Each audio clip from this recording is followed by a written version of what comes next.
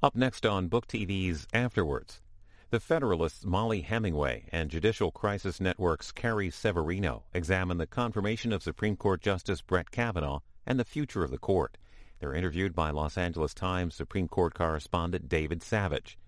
Afterwards is a weekly interview program with relevant guest hosts interviewing top nonfiction authors about their latest work.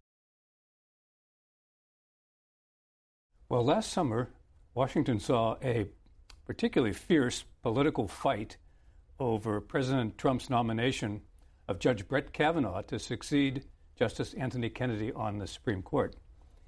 It was not always an edifying experience. It was a mean and ugly fight at times. We know how it turned out. Judge Kavanaugh, now Justice Kavanaugh, was narrowly confirmed on a largely party line vote. But it was a memorable fight. So why did you two choose to retell this story in book-length form? Carrie and I were both involved in the Kavanaugh confirmation battle. She working on the confirmation, I covering it as a journalist. We knew that we had a good story here. We knew that we had good access, and we wanted to lay it down, get the record down. And so we interviewed more than 100 people, including the president and various other people at the White House, several Supreme Court justices, people in the Senate, and we're so glad we did, because this was something that gripped the nation last year. And when you're in the chaos of it, in the moment, sometimes it's worth reflecting on after the dust has settled about lessons to learn from it. What were some of the things that happened behind the scenes? And we're really glad that we got to do it. Yeah. Absolutely. I think for me in particular, having clerked for Justice Thomas, I saw a real replay of many of the events from the types of attacks that were even going on before the confirmation got crazy, obviously to the allegations. It followed a very similar pattern. And I knew that the next phase wasn't one where just the losing side goes home and says, well, we couldn't keep him off the court. What we've seen since Thomas's confirmation is that the nation has gone from, at the time, the people who watched it, who were living it in real time, said 2-1. They believed Thomas over Hill. And that's men, women, black, white. There's been a constant drumbeat ever since then of trying to rewrite that narrative and reimagine that story. And so I thought it would be really important to make sure the facts were out there to help get ahead of the revisionist history here so that we could learn from and probably learn on both sides from the ugliness of this battle. I don't think the American people want to see this level of viciousness and vitriol in future confirmations, and I know we certainly don't. And I think putting it in context helps people. It was a horrific thing for people to go through on all sides, and seeing how it is part of the confirmation process that we've seen, and being able to go through some of that history, going back hundreds of years, but more particularly in recent decades, I think is helpful. So what are the, you did talk to a lot of people, there's a lot of reporting in this book. What would somebody who sort of followed the news but didn't delve into it, what did you learn that was sort of new in recounting this story? Yeah, so many things. It's hard to even pick out just a few. One of the exciting things to learn was really to get to see some of the human side of the way that the Kavanaugh family was dealing with the process. So it's everything from the kind of fun and exciting things of what were they thinking in the lead up to the nomination. There's some really fun stories of how both he had to kind of try to sneak into the White House and be really careful that he didn't even let his own wife or family know after the president had told him he was going to get the nomination, and kind of kept that secret as long as possible. How Ashley Kavanaugh and her girls had to escape their house. There was already a media stakeout in front, and they knew people were at Amy Coney Barrett's house too. We remember the slow motion chase with Thomas Hardiman a few years before, where they were, so people knew they'd be followed. So they felt they just needed to, whatever the result was before they even knew he'd be nominated, we're just going to leave the house. And they managed to sneak out the backyard through a back route so the media wouldn't be able to tell if they were there or not. So it's fun stories like that, but then also seeing how these kind of allegations affected them in real life. How do you go through, having to just live in this same community where really a lot of the families involved and the people who they all went to school with are still there. And it's really a local story as well as a national one. And you've got, the girls are going to school and working through that. There was a lot of support we saw from their friends and on both sides of the aisle. and neighbors. Ashley Kavanaugh is a town manager in Chevy Chase. So as this is all going, before her husband is nominated, she's hosting a July 4th party. And then right in the middle of the heat of these allegations, she is hosting a neighborhood barbecue at their house. I mean, it's so amazing to think what this must have meant for the people as they were going through. And you see the strength of character that it took to survive this level of attack and opposition. Yes, you do tell a story of sort of perseverance and survival, and really tough. No one would want to be in the position, I think, of sometimes the justices, because if you, in effect, like your whole life is, and your whole career is right before the world, and you're under attack during that period. The confirmation process has become a very ugly situation, and it seems like all the justices view it that way. Republicans and Democrats view it that way. Did you come away with any thoughts about what could be? This was a really bad process. Do you have any thoughts about how the confirmation process could be made different or better? Yes. So one of the things that was interesting was speaking with various Supreme Court justices and whether they, nobody had a confirmation process like this, maybe, or a few people did. Justice Thomas, perhaps. But whether they had one that you thought was relatively mild or something more serious, they all loathe the confirmation process. Mm-hmm. And I think whether these people are appointed by Democrats or Republicans, these are judges who have these are now justices who have cared about their reputation, who have cared about how they've lived their lives, and to have their integrity questioned by people, by senators who sometimes don't show that same integrity, is galling for a lot of these people. But we look at, people say, okay, the senators were bad. The Senate process broke down. And there is truth in that. There was, after the Thomas hearings, a procedure set in place precisely to avoid things like this. An actual way that if you have an allegation to make against a presidential nominee, it can be handled discreetly. And for reasons that are not entirely clear, Senator Dianne Feinstein circumvented that process and went the route she chose to go. So there are process breakdowns, or the way the first round of hearings went with outbursts from various senators. And I understand people being upset about that. There is frustration at how the media handled some of these allegations and whether they showed journalistic integrity in how they reported on the story. But it's also a case of the court itself, which is as the court has become more political in its decision making, whether when it makes law rather than interpreting the law as it is written, that creates a very political situation, and it's not altogether surprising that the process itself becomes more political. So there is some role for the court itself to tamp down some of these actions just by behaving in a less political fashion.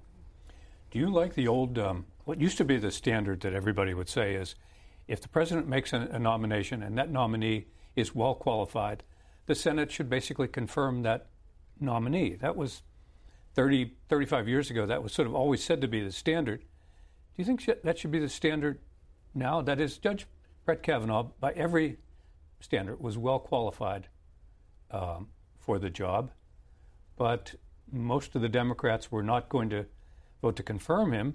And if you ask them, they'd say, oh, well, so was Merrick Garland, and he wasn't confirmed. So anyway, what's your view? Do you think it should be the old standard, or should it sort of depends on the political makeup of the Senate?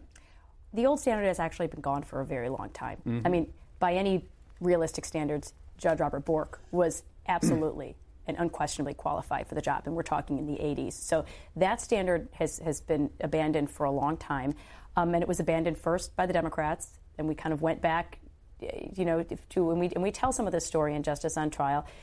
I think there were many times when Republicans were hoping that they could kind of return to that. You saw Clinton's nominees Breyer and Ginsburg had almost unanimous kind of confirmations, and I think what we have seen is it's taken a while for Republicans to realize that standard hasn't been followed. And actually, you saw a little of this frustration coming from Lindsey Graham, who is one of the people who absolutely ascribes to that approach. He was the only one, and right. the Obama. But recall his outburst at the final confirmation, where he said, "Tell Justice Kagan Sotomayor hello, because I voted for them, and you are not following that standard." And I think he's frustrated because he would like that to be the standard. That simply isn't the standard that's being followed.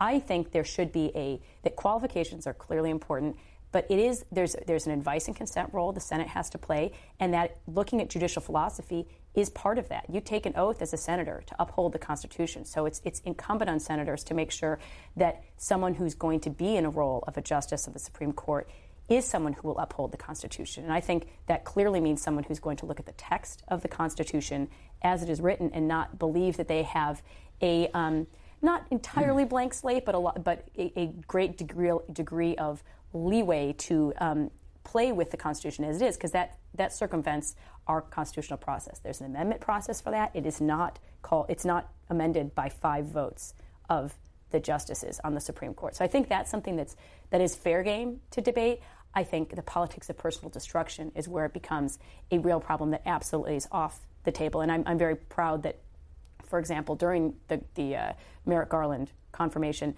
that is absolutely off. That we can talk about his record. We can talk about whether the Senate wants to proceed to a vote, and that's a way that 2/3 of the Supreme Court nominees that haven't been confirmed, simply it's because they haven't had a vote. So that's totally a regular way of not having someone confirmed. But having a tax like we saw with the Kavanaugh confirmation, having the hysteria and the, again, smears, that is something that I think should be taken off the table for both sides. And we have a story in our book of Merrick Garland actually being worried that when he was nominated that he would be subject to some of these personal character attacks. And people are definitely upset with how his nomination was handled, or rather how it wasn't considered by the Senate.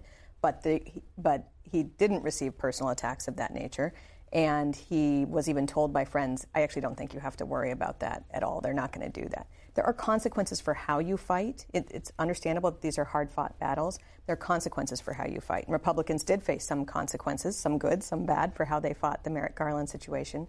And also, I would say, by and large, with the Gorsuch nomination, there was a little bit of character assassination, but mostly what Democrats tried to do was filibuster him. That didn't go well for them. They ended up losing the filibuster for Supreme Court justices, but it was still within the bounds of Senate norms. Right. So you would say keep the personal attacks out of these fights. But basically, aren't we in a situation now where it's almost entirely political? That is, the president makes a nomination, and it's always been a he, has majority control in the Senate, the nomination will be confirmed. If not, we're now in a situation where I'm not sure that a new Supreme Court nominee can be confirmed if the other party controls the Senate. In other words, if President Trump were reelected, so we're going to talk hypotheticals here. President Trump is reelected and the Democrats have control of the Senate, my guess is they would not confirm another Trump nominee. Looking at the people on his list, I think that's true. I think it's an interesting kind of fun fact on the court now. There's only one member who has been confirmed by a Senate of the opposing party, Clarence Thomas. And so it's really that actually will show you a little bit of the change in norm. Right. Because even with a level of controversy there, you still had Democrats who voted for him and Republicans who voted against. But I think the challenge is how do we get past that? And Justice Scalia, and we quote him in Justice on Trial, talked about it, and he said, if judges are acting like politicians, Molly alluded to this, then it makes sense to have this as a political thing. If the nation's top policy issues are being decided by the Supreme Court, how do we expect them not to be treated this way? This is why I actually think originalism and textualism would be a very healthy approach for, I think, justices across the board should take, because then what you're doing is looking at the text of the law, and that's a law as passed by Democrats, as passed by Republicans. It doesn't matter the content of the law, and you will often have justices who embrace originalism, who will not like the result of maybe the law they're enforcing, but actually feel like they're have to hew closely to the text. That puts it back in Congress. Those are our elected representatives. That's where the Constitution places it. And then we all know it's going to be sausage, but the politics has to happen somewhere. It should happen in that political process. The judges are supposed to be insulated from that. They have a political check at the front end, but then they're on for life tenure. And that's because there's the idea that what they're doing is not politics, it's law. So let's keep the judges doing that, and we don't have to fight as much about what their personal beliefs are on all these controversial issues. That shouldn't be relevant. It should be, are you following the law closely? And then, you know what, let Congress pass the laws that you want, and then you'll get the kind of law you want in the country. I like that a lot in theory. It's a matter of great controversy and how it plays out. Congress passed the Obamacare Act, and there was a move to overturn it in the courts. Big fight. The Voting Rights Act, the extension was almost passed unanimously in Congress in 2006, and then essentially overturned by the Supreme Court on a 5-4 vote. This is because the Constitution is one of the laws. The supreme law of the land they still have to include as well, of course. Mm-hmm. But in general, if you're just talking about interpreting a statute, you have to hew closely to the text of the statute. That's why I would maybe take issue with overturning Obamacare by rewriting the statute. You don't get to, or maintaining it by rewriting the statute. You don't get to rewrite the words of the law, even if it means rewriting the words so you can avoid a constitutional problem. But that's. You're talking about the second case. The second case was almost more an explicit rewriting of the statute, but I think reinterpreting a penalty as a tax is similarly doing justice to the statute. But we digress from Kavanaugh. So. Well, let's talk about the mystery woman, Christine Blasey Ford. There were rumors about her in the middle of the hearings, I believe, and apparently, as you said, Dianne Feinstein's office had gotten this complaint. At some point, her name came out. Then there was a long procedure about would she or would she not testify. She came and testified. I think a lot of people who watched it on television said, my goodness, she's got a very vivid memory of a painful experience in high school. She's about 15, she says. Brett Kavanaugh was then about 17. She says she was sort of grabbed or attacked in this room and roughed up or something, and it lasted 5 or 10 minutes. But to this day, she seems to have a particularly vivid memory of it. And Judge Kavanaugh said it never happened. He didn't know this. He knew, I think, heard of her name somewhere, but didn't know her. None of the other people who were in the room had any confirmation of it. But what do you make of Christine Blasey Ford, and how do you understand what she said, and what do you believe about her testimony? Right. Well, this was actually one of the interesting things to report on because it's not such a cut and dry or black and white type of story. I would take issue with this idea that she had a vivid memory. I mean, partly yes, partly one of the things that was frustrating for people who were trying to evaluate the veracity of the memory was how there were no specifics to go along with it, whether it was when it happened, where it happened, who was involved with when it happened. Sometimes the details were changing, sometimes the details just weren't there. But to go back to the nomination process, one of the things we learned that we thought was interesting was about how once you get on the short list to be a Supreme Court nominee, you go through what's called an SDR, an interview where you are interrogated about sex, drugs, and rock and roll. And so it has been built into the process since the Ginsburg nomination when he got in trouble for smoking marijuana with his... Oh, yeah, sorry. not Ruth. When he got in trouble for smoking marijuana with some of his graduate students, I believe. And so this is something that's built into the process right away because people know that if something comes out, it could cause problems. Right. So that interview was gone through. They had a pretty good idea of who they were dealing with. They always the White House team always understood that something might come out.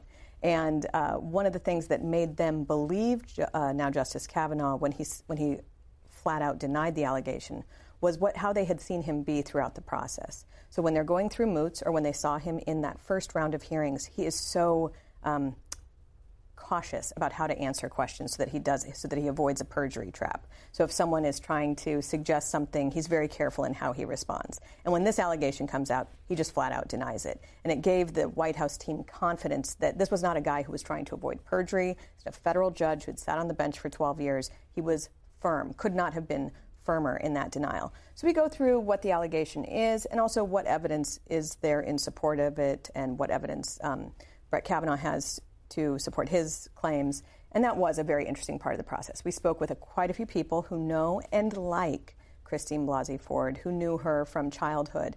And it was just a complicated picture. It was, yes, she had no evidence to support her allegations, but people thought she was nice. They definitely had memories of her in high school, of her being a party girl, which I don't think came out in the media coverage of that. But it was not like, these are real people with real lives whether it is Christine Blasey Ford or Brett Kavanaugh, who she accused. Well, how did her friends interpret her testimony? That she was telling a true story she remembered, or she made this up, or what do people think about? In a sense, why would you come and go on national television and tell some story like this? It's sort of, from an outsider's point of view, you think, well, why would she do that?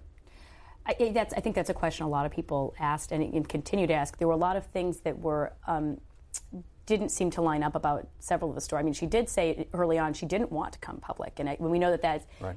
There are parallels with the Anita Hill allegations, where she was told initially, "We can get him to scuttle this nomination. You will never have to come public." Who would be delighted to go on national television to tell a story like this? I think no one plans it. However, it also seems a little inconsistent that she said she didn't want to go on television, but then the first call she made was to the Washington Post. So she says she's simultaneously saying, I want to keep this completely under wraps, but also is going to the press. And in fact, when they didn't respond to her initial calls to the tip line, she says, well, I can always go to the Times with this. And that's how she got a little bit of a response.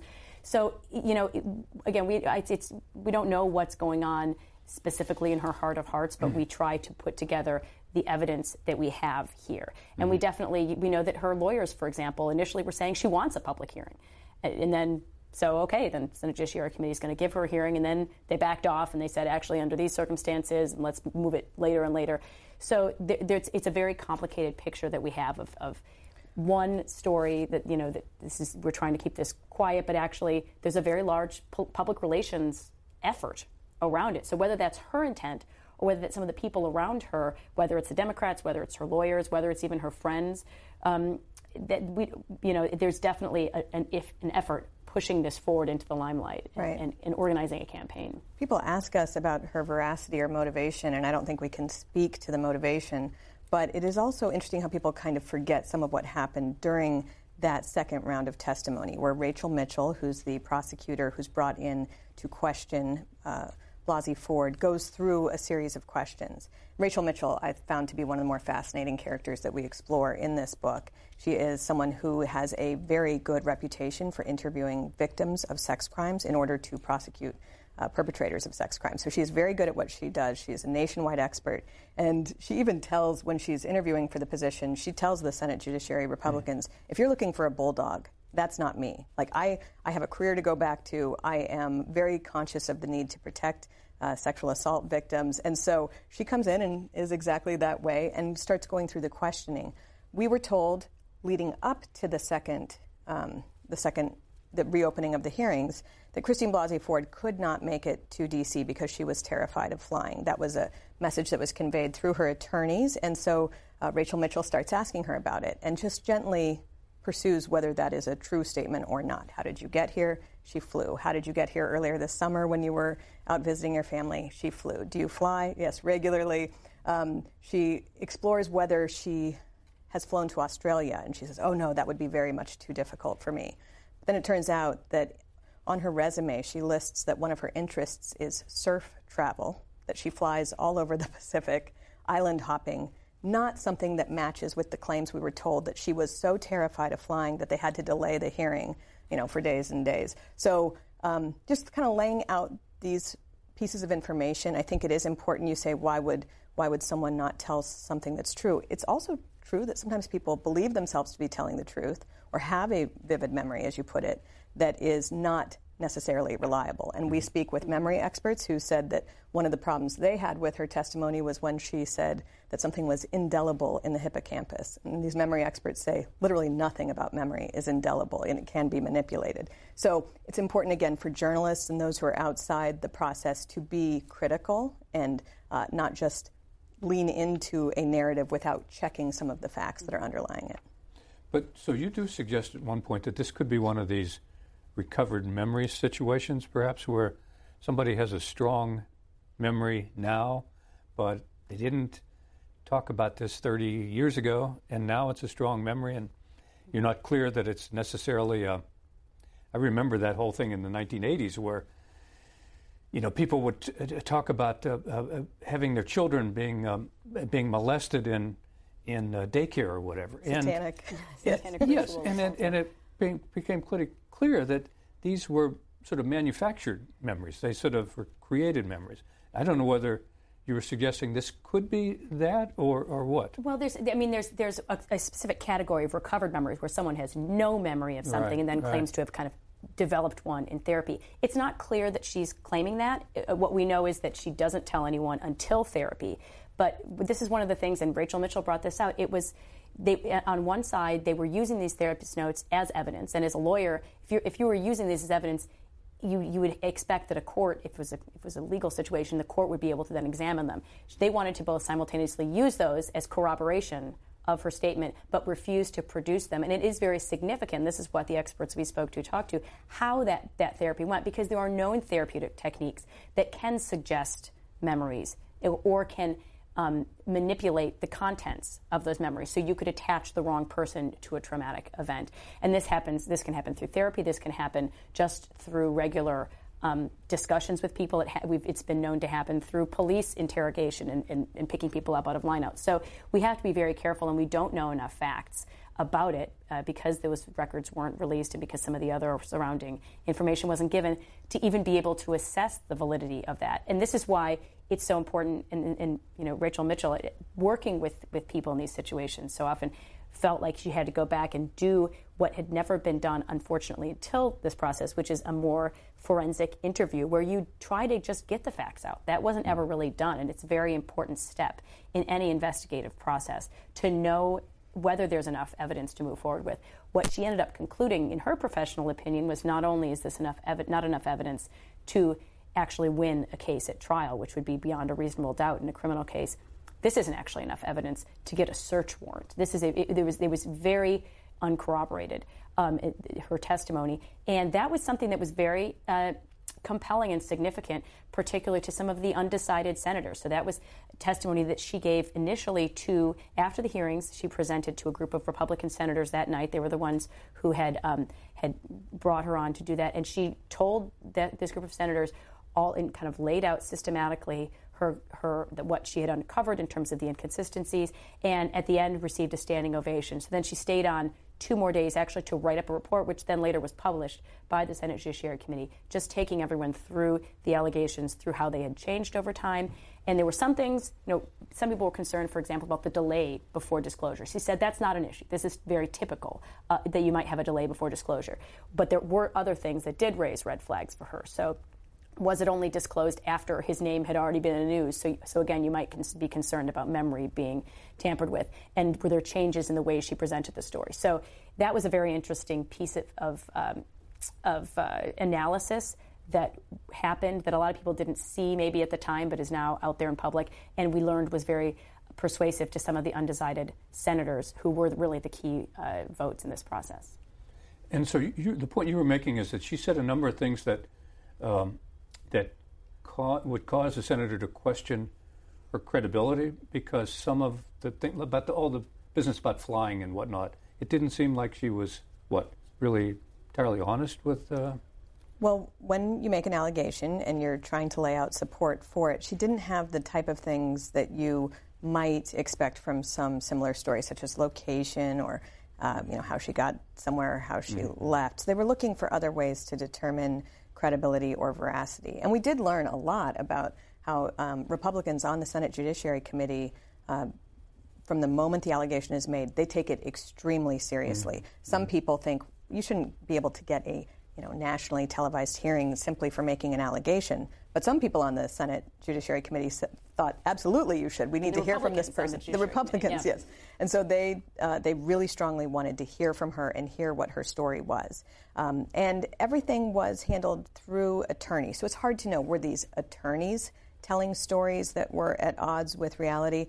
With the flying example, that's an issue where it was both the attorneys and Christine Blasey Ford who made claims about flying that didn't seem to match up with the record. But there were other issues as well. For instance, she said in her testimony that the allegation was revealed to her husband in part as they're going through therapy, because she wanted a second door added to her house because she has such fear as a result of this incident that happened. And one of the things that came out after the hearing was that there was a second door added to the house. It was added as part of a renovation for a unit that could be rented out. And that also made people wonder, well, is her story the real reason or not? Other people wrote into the Senate Judiciary Committee that they had known her for decades and had never known her to have a need for a second door. So she didn't have a lot to work with. And then what she did work with was not necessarily compelling for people. And again, these are delicate issues, and dealing with sexual assault is something where different people will respond differently to it. It's also true that when you make an allegation, you need to have evidence in support of that. And that just, as they waited for it to come in, it just didn't come in, and it didn't seem to meet anywhere near the standard to not just not have this person on the Supreme Court, but to basically forever tar him in the minds of the country as a sexual abuser. And it's frustrating because we've talked to the difficulty it would have been for her to testify. Obviously, incredibly difficult for him and his family to go through this process. And the frustrating thing is there is a system for dealing with these things and taking them seriously, so you don't just ignore any allegations against a nominee, but have a way of doing that to protect all the parties. And it was developed specifically because of what happened with Anita Hill and Clarence Thomas. Yeah. So there is a process to give it. And I know Senator Feinstein said she didn't reveal this because of the request for confidentiality, but that's a confidential system. It is put in the FBI background file. Again, very, honored by the White House, honored by the Senate. And so why that wasn't followed, I think that went against the interests of every single person involved. The only benefit from that, I guess, is that for those who would have liked to see a media circus and a national kind of fiasco created about things. Not in the interest of sex crimes victims. Right, and it hinders the investigation process as well, because even when the FBI was later back doing its investigation process, the ideal way of doing that would be to actually be able to talk to these people separately before they've all read about it in the papers. Then you don't have to worry, have the witnesses all been tainted by what they've already read. That wasn't done, and it made it much harder to get to the bottom of what was going on here, and that was a real shame.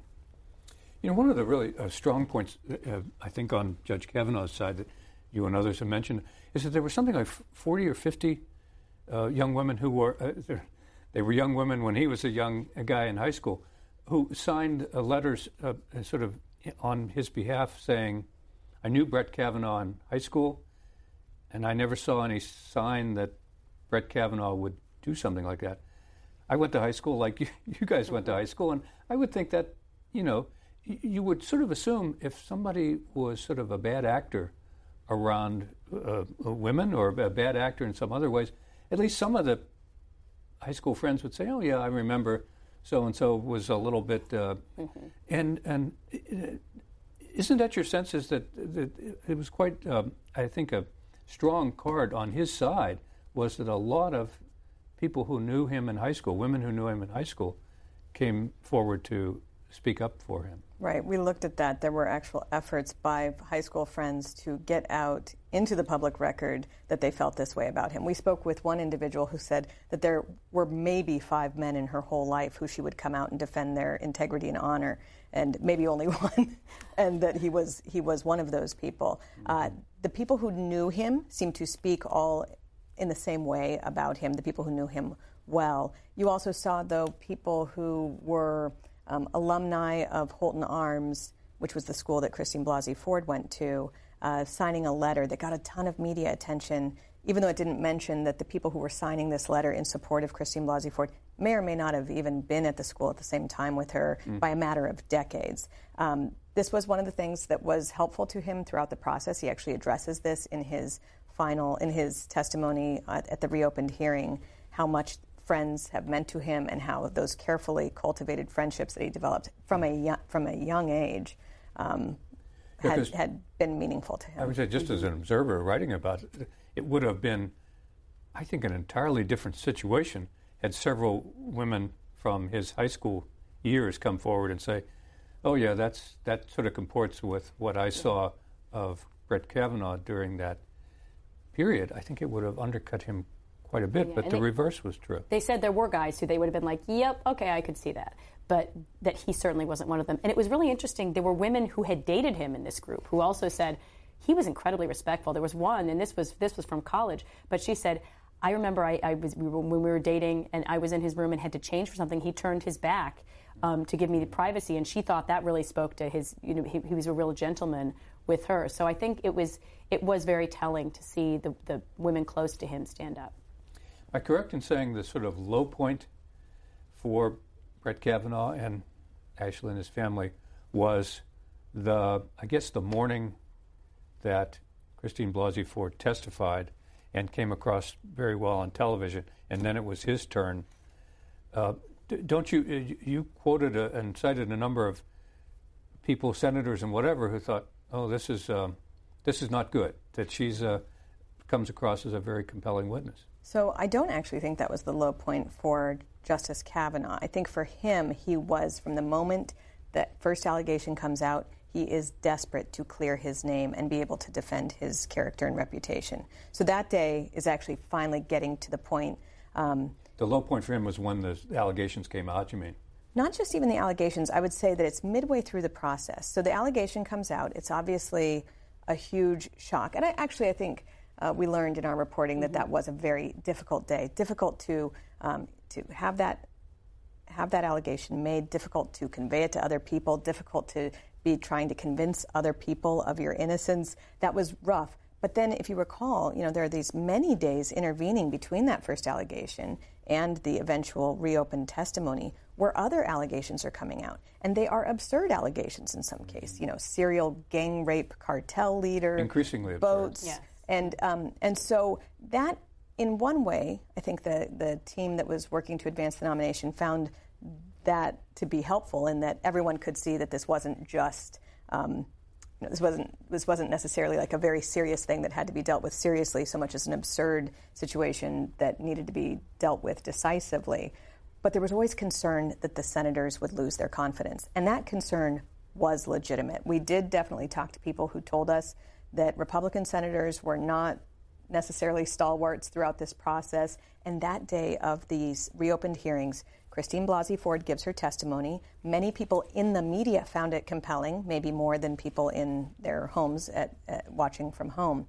But one Republican senator on the Judiciary Committee goes to Senator Susan Collins and says, how about we go over to the White House and tell them to drop this nomination? And she says that she believing in due process, would like to hear from Judge Kavanaugh before she makes her decision. But that shows you how this was a very narrow voting situation, and people who you might even expect to have been not of any worry to the Trump team turned out not to necessarily be as steadfast as they might have hoped. And you tell the story at this point that there was a little bit of discussion with the White House counsel about, are you a Bush nominee or a Trump nominee? That he was very close to George W. Bush, worked for him. George W. Bush put him on the appeals court, but he's now a Donald Trump nominee. So what's that about? What does that mean? Yeah, it was an interesting dynamic that we learned, and we were hearing as we were interviewing people involved that people would talk about, well, this wasn't some idea that Bushies had, and talking about people who were First of all, this was difficult because sometimes the people telling us this were themselves Bushies, like people who had worked in the Bush administration. Yeah, like, so sometimes we're scratching our head going, who are the Bushies? Like it's, well, is it this person? No, but they were really closely associated with Bush. Finally, we realized they were really talking more about an attitude, not so much about a specific person sometimes. And it was really, even at that final moment, as he's going into his testimony, there were some people who were saying, well, you need to just be a little more, recognize where she's coming from, give her a lot of credit for it was hard to come forward, and just talk about playing up sympathy and a more softer approach. And then you had White House counsel Don McGahn, who there's a really amazing story in there about they had loved sports analogies, and there was a movie they both loved called Miracle. It was about the Miracle on Ice, 1980 Winter Olympics. And Judge Kavanaugh loved this line where one of the players steps up and says, I play for the United States of America. And that's really kind of he just is a very patriotic person. But Don McGahn said, no, actually what we have right here is this moment where the coach comes in the locker room. They have not been playing well, and he's trying to get them fired up to go out there and actually do their best. And he's knocking over a table with the Gatorade on it and really firing them up. And he says, that's this moment. And you are not a Bush nominee. You are a Trump nominee, and Trump fights. And it's interesting because in some ways we thought it kind of freed him. We were trying to figure out, in talking to all these people, who was they? And we saw kind of a very different Judge Kavanaugh on Martha McCallum earlier that week when he had an interview, had much more the Bushy approach, right? And then on Thursday when he really came out strong. And it was fascinating to learn that, in fact, that was the person he really had been early on. They were doing moots and practicing and just said, oh, wow.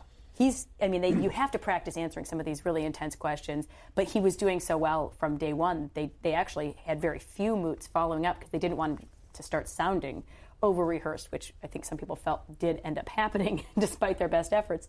But he was finally freed to give vent to that frustration that one feels, going, I have lived my whole life in the public eye. I have been so careful to be respectful and encouraging of young women. A lot of people have talked about how great he was hiring women law clerks, and just the women in his life talking about how respectful he was. And you are calling me a sexual assailant, you're calling me a rapist. This is horrible. So he really let that passion show, and I think that was very powerful for the American people to see. Do you think it might have made the difference? That is, he came out fighting to sort of fight for his honor and fight for his good name. Do you think, because there were people on the left afterwards that said, oh, he was so emotional and angry that it may have undercut his reputation as a judge, a calm judge. But I take it a lot of people thought that really made the difference, that sort of shored up his support and assured his confirmation. Right. We do look at that issue of temperament because leading up into this reopened hearings, everything's being talked about sexual assault. He does such a good job refuting that people then move to a different talking point, which is that his temperament is in question. But it's absolutely true that he came out, as we're just talking about it, he came out fighting, and it wasn't really the testimony necessarily even, but the subsequent questioning from senators where he starts just being very aggressive with them that I think brought out that talking point, and he ends up having to address it by writing an op-ed in the Wall Street Journal, which is something of the many things that happened in this confirmation battle that hadn't happened before. That was something that we hadn't seen before. There were ways in which his behavior in both rounds of testimony were the same. In the first round of testimony, he wanted to be eager and open to any question. Sometimes people respond to this by trying to say as little as possible about their judicial philosophy. He takes a very different approach. He is giving people as much of an answer as he can and being eager to respond to it. So I think that carried through with the second round of hearings. But when when some Democratic senators start going after him about lines in his yearbook and things that he finds to be absurd, he starts punching back. We write about how when he does it to Amy Klobuchar, Senator Amy Klobuchar, that was a bridge too far for many people, and he ends up coming right back out of a break after that to apologize to her. So the temperament is an issue. It has to be dealt with following that, but it is interesting to reflect after a full term on the court. This is a now justice who had a reputation for 12 years as having an excellent temperament. The American Bar Association has said as much when they recommended him. And after a full term on the court, it seems that when he's not having to defend himself against allegations that he is a serial gang rapist and having to deal with the effect of that and his reputation and his young daughters, he is the Brett Kavanaugh that people were familiar with. Yeah, it's a little bit unfortunate. I have friends, my wife, my family.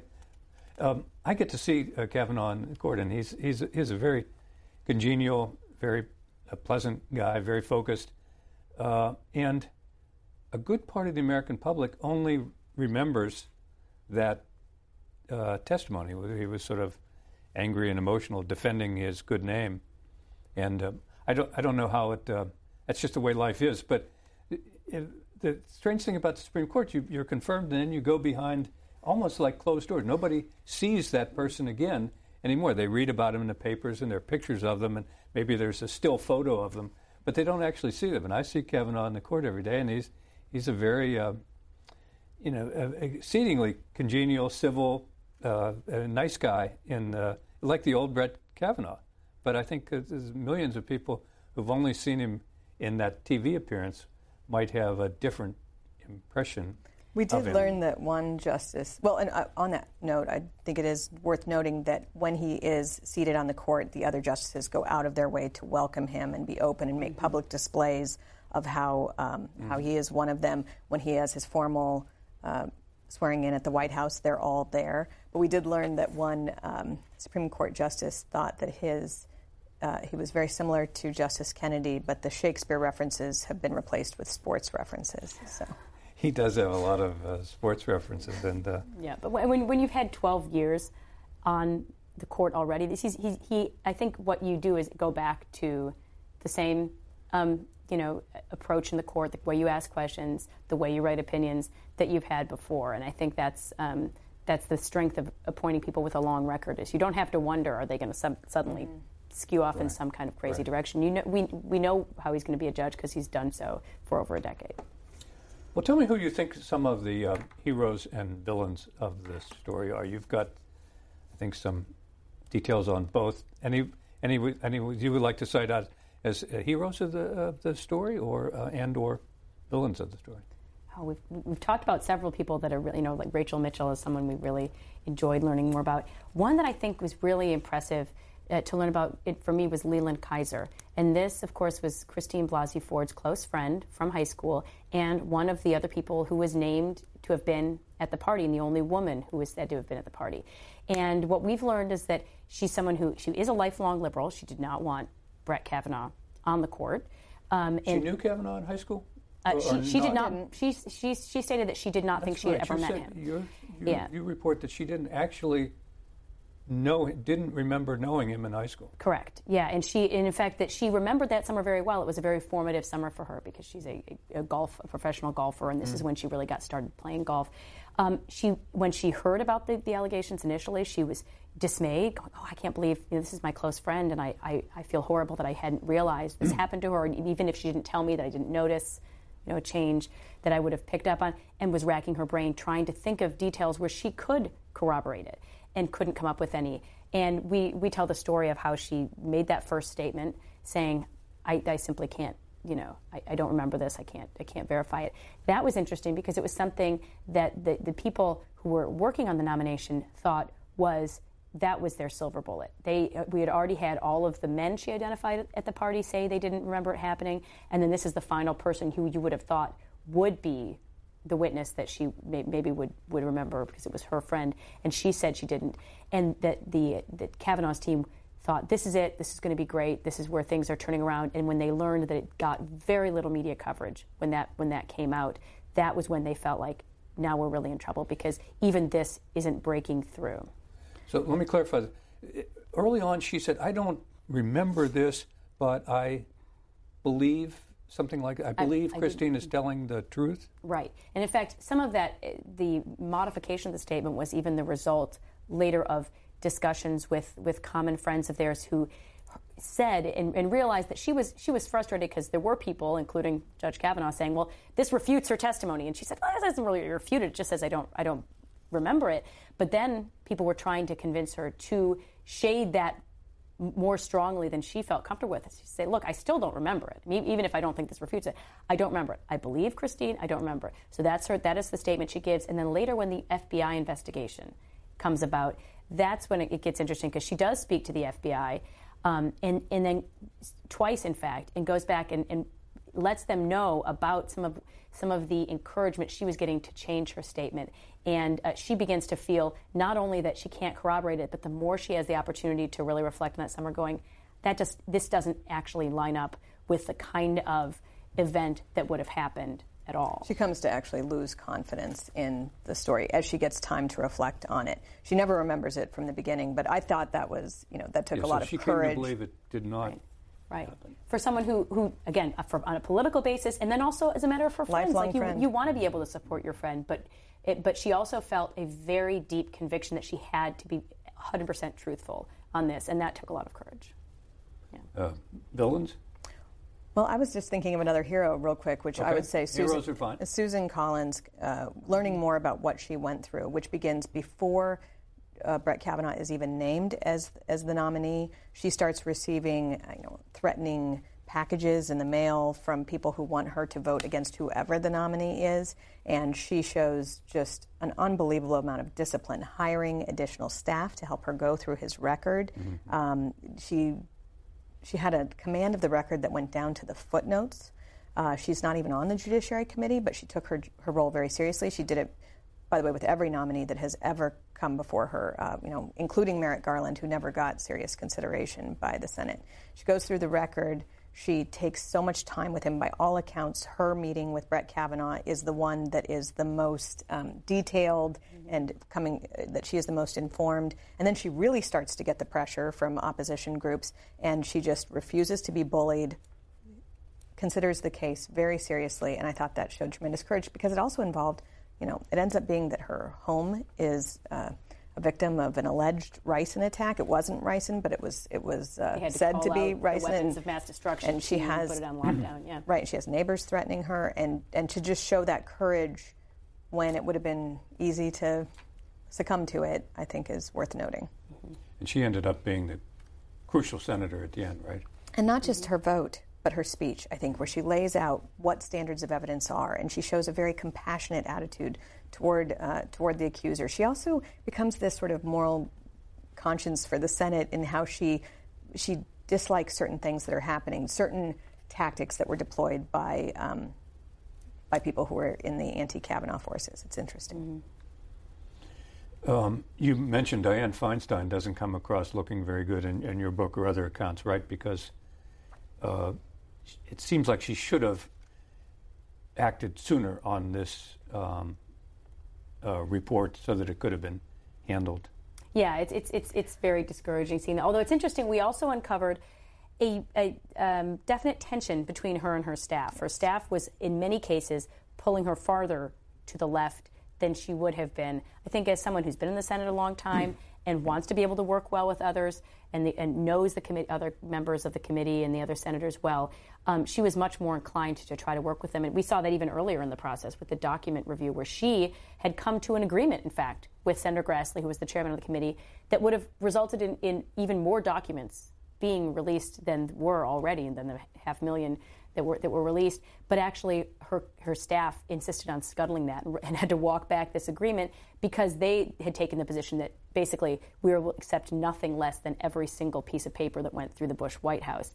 And that also really harmed the Democratic senators and Senator Feinstein in the eyes of some of the swing votes. Right. We detail a scene in Justice on Trial where that tension between Feinstein and her staff, or the Democrats and their staff, just boils over into an almost comical situation in the anteroom off of the Senate Judiciary hearing room, with senators so frustrated with some of the political game playing. And these are professional politicians who do political game playing for a living, but they're so frustrated by this particular process that they nearly come to blows as people are shoved in, fighting, and a long summer and early fall of tension boils over. Mm-hmm. But your notion is that the staff may have had something to do with leaking this name or getting out this name. We spoke with people who really did have high regard for Senator Feinstein and had low regard for the staff. So I don't know if this is, obviously there was a limited pool of people who had access to this letter,